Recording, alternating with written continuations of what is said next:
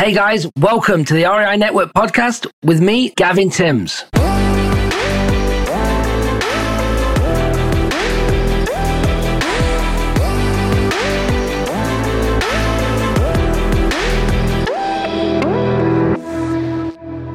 Hey guys, how you doing? Welcome back to the REI Network podcast with me, Gavin Timms.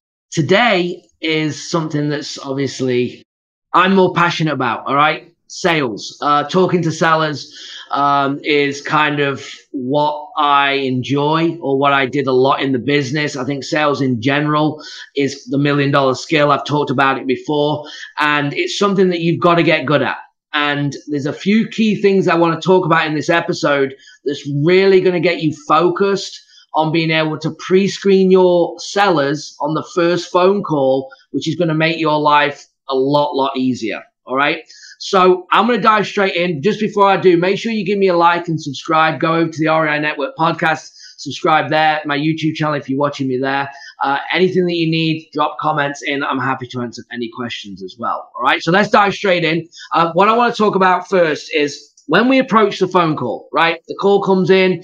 It doesn't matter if it is going to your outbound call in or inbound, whatever it is. You're coming on, you've got to get the information. You're going to pre-screen this seller and you're going to set yourself up to be able to then go and make the offer. All right. And you're going to do all of this in the first phone call. Now, the first thing that you've got to do is work on the 4 pillars. Now, we've talked about this before, and I'm going to take you through each pillar. I'm going to give you some examples that you can be asking. I'm not a script guy. I'm all about building a rapport with a seller, having good questions, making sure that 80% they're talking, 20% I'm talking. And that's just me again asking the questions. Make sure that I'm listening. I'm taking notes. I'm writing things down. All these things are going to be important because you're going to need it through the whole cycle of with this lead to get the deal actually closed. All right. So number 1 is motivation situation. Okay. You want to find out what is going on. So what is happening with the seller? What is, why are they even considering selling? How long have they been thinking about selling? What is it? Why are they selling? And you're going to get this information. And this is your first time of actually understanding why you're actually having this conversation. Now, your lead-in with this is all about the seller. It's not about you. It's not about how do I get paid? How do I make money on this deal? If you're going in with that mindset and that attitude, it's going to go wrong.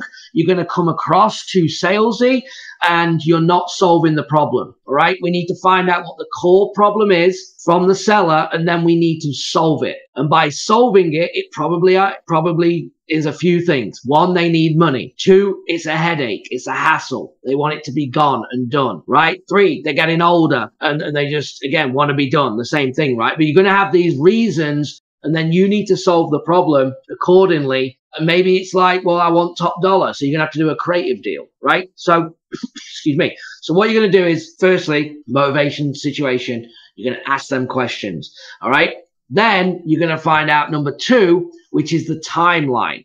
How quickly do they want something to happen? Are they looking? And this is a good one for motivation. This is a good one to set you up for how you're going to make your offer here in a little bit, depending on how this conversation goes. Now, the timeline, how quickly would you want something to happen? Oh, I'm ready today, yesterday. I wish it was already sold. High motivation. Something needs to happen quick. Or, oh, I'm not in a rush. Well, how long? Are you looking at 3 months, 6 months? Yeah, it doesn't really matter. Yeah, I'm not really fussed. Okay. You got 2 different things there, but it gives you then the understanding again that will help with that motivation of how quick we need to act or they want to act on it. That doesn't mean that you can't close the deal.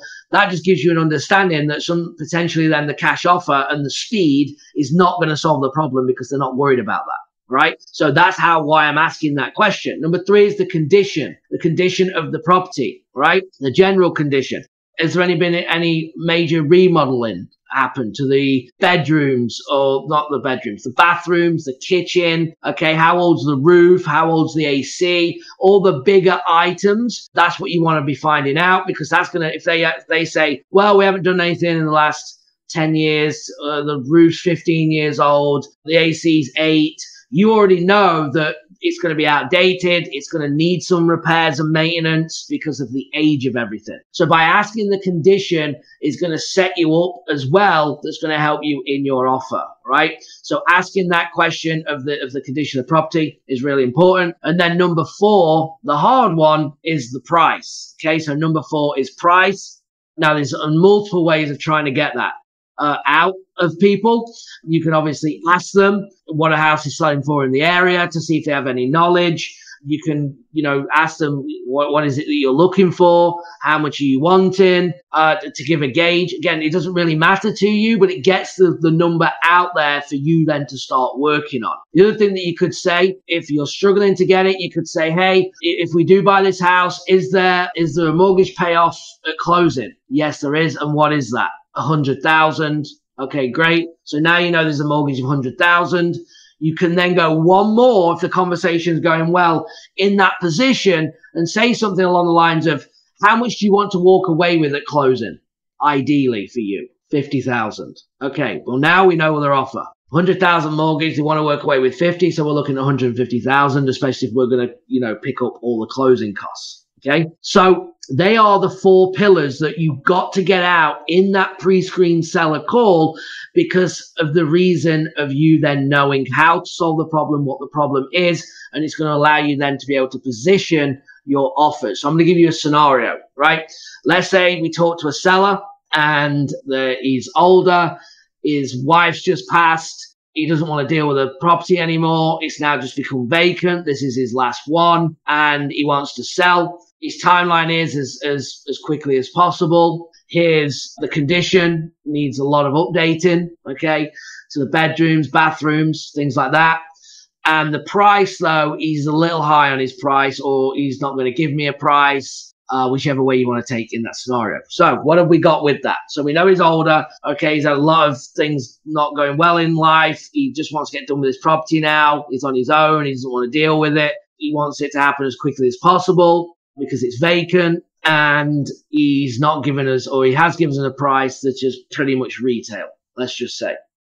So now in that sales, if we've got that information, we need to see how we're going to work on the price. So when we come out now to go and make our offer, obviously working on that cash offer could solve things with then a backup maybe into a creative finance. Let's just say there's no mortgage on this. He's had it for 20 years. There isn't a mortgage. So maybe we could offer a cash, maybe then working our way in to a creative finance deal, right? And I'll talk about how I would potentially go about that. So let's say I've got the information. I look at my offer. He wanted 100 grand and I'm going to go and offer him 42,000. Okay. So I'm going to go in with 42. He wants 100. We're miles off. And then we're going to work on, obviously, the process of this. So when I get back on the phone, it's going to say something like, hey, John, how you doing? It's Gavin. I know we talked yesterday. Great talking with you. Look, I understand your circumstance. I understand, where you're at, and you really want to get rid of this thing really quickly. But I've looked at the numbers, John, and I can't get anywhere near your price. I feel that's close to retail. And also the work that's needed because it hasn't had this, and this done to it. I can't get anywhere near that 100, so it's just not going to work right now. And then I'm going to be silent.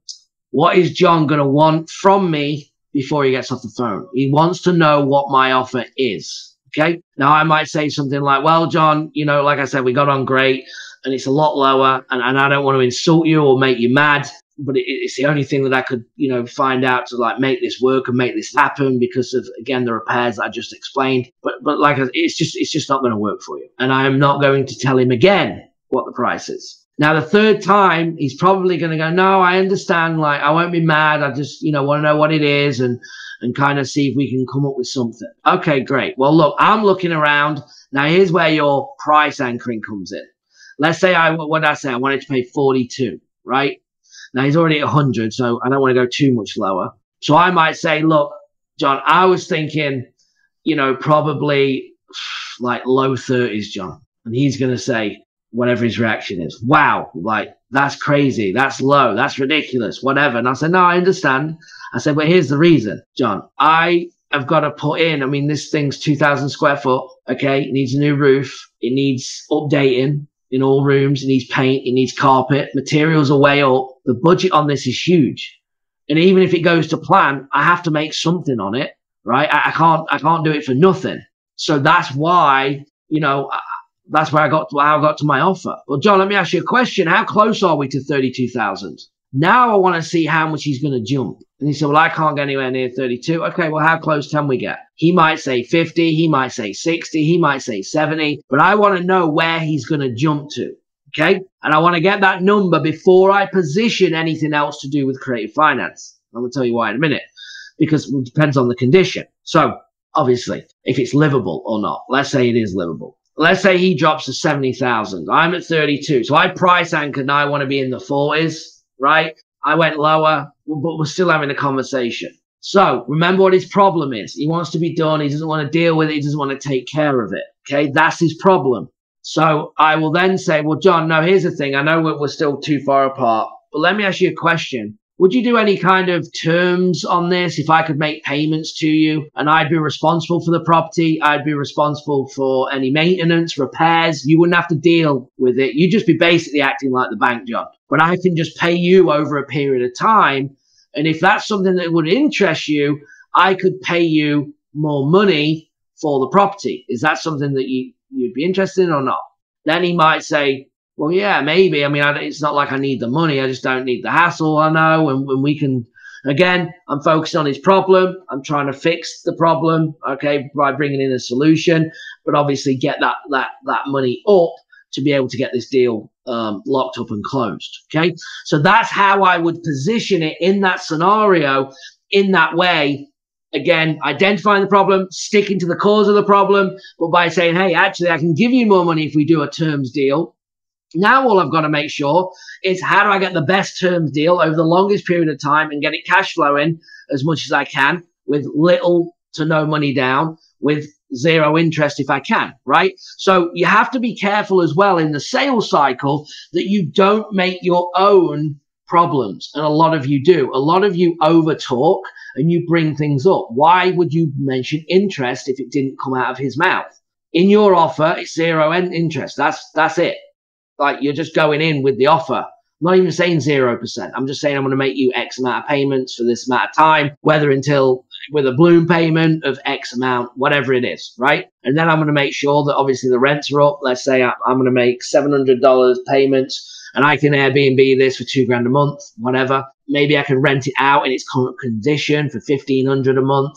And I'm going to give him 10 years with then a balloon for the rest, right? And I'm not mentioning interest. It's just principal only payments in that example. Now, again, you've got to make sure that you don't bring up, well, what interest rate would you give me, Mr. Seller? Well, now just that one comment. Good job. You've now got an interest rate. And now you're negotiating an interest rate that potentially you didn't need to negotiate because it doesn't matter right now. It's 0% in your offer unless the seller brings it up. Okay. Just like don't do it over 2 years. Don't say, well, how many years do you want to do it over, right? If you had a mortgage on, you could do it for the life of the mortgage, or you do 20 years and do a long time and then go, I'm not doing it for 20. I want to do it for 3 and then try and get it at 10 and negotiate that time frame, right? So you never want to create your own objections. Just like if you're doing lease options, don't say, bring up tenant buyers. Well, what's a tenant buyer? Now you've got to explain yourself. Now you're selling that whole thing. If you're staying in the middle of the deal, they're dealing with you. What you're doing on the sub end, if you're staying in the middle, doesn't really matter right now. So keeping on course, not over talking, not just getting in training and then just waffling on. Let the objections come from the seller and don't create your own. That's one of the biggest things that I can tell you. All right. And remember the 4 pillars. Number 1, situation, motivation. That's what you got to focus on. Timeline, how quickly, condition, price. Them 4 things in a pre-screened seller call is going to help you help you position the offer. The offer needs to solve the problem of the seller. Do not come and say the seller wanted to sell quickly. He needs money. And then you're trying to put him in a 5-year lease option. Like, no, that is not going to close. Never. You're wasting your time. It's not going to close because you're not solving the problem. You're just thinking about how you can do a lease option. If it doesn't work, don't make the offer, right? Focus on the problem. The offer will support that to get the contract signed. If you do that, you're going to get contracts signed and you're going to start making a lot of money. and moving a lot of deals. All right. So guys, hopefully this helped. Make sure you like, subscribe, drop any comments, and I will see you on the next one. Thanks. Bye-bye.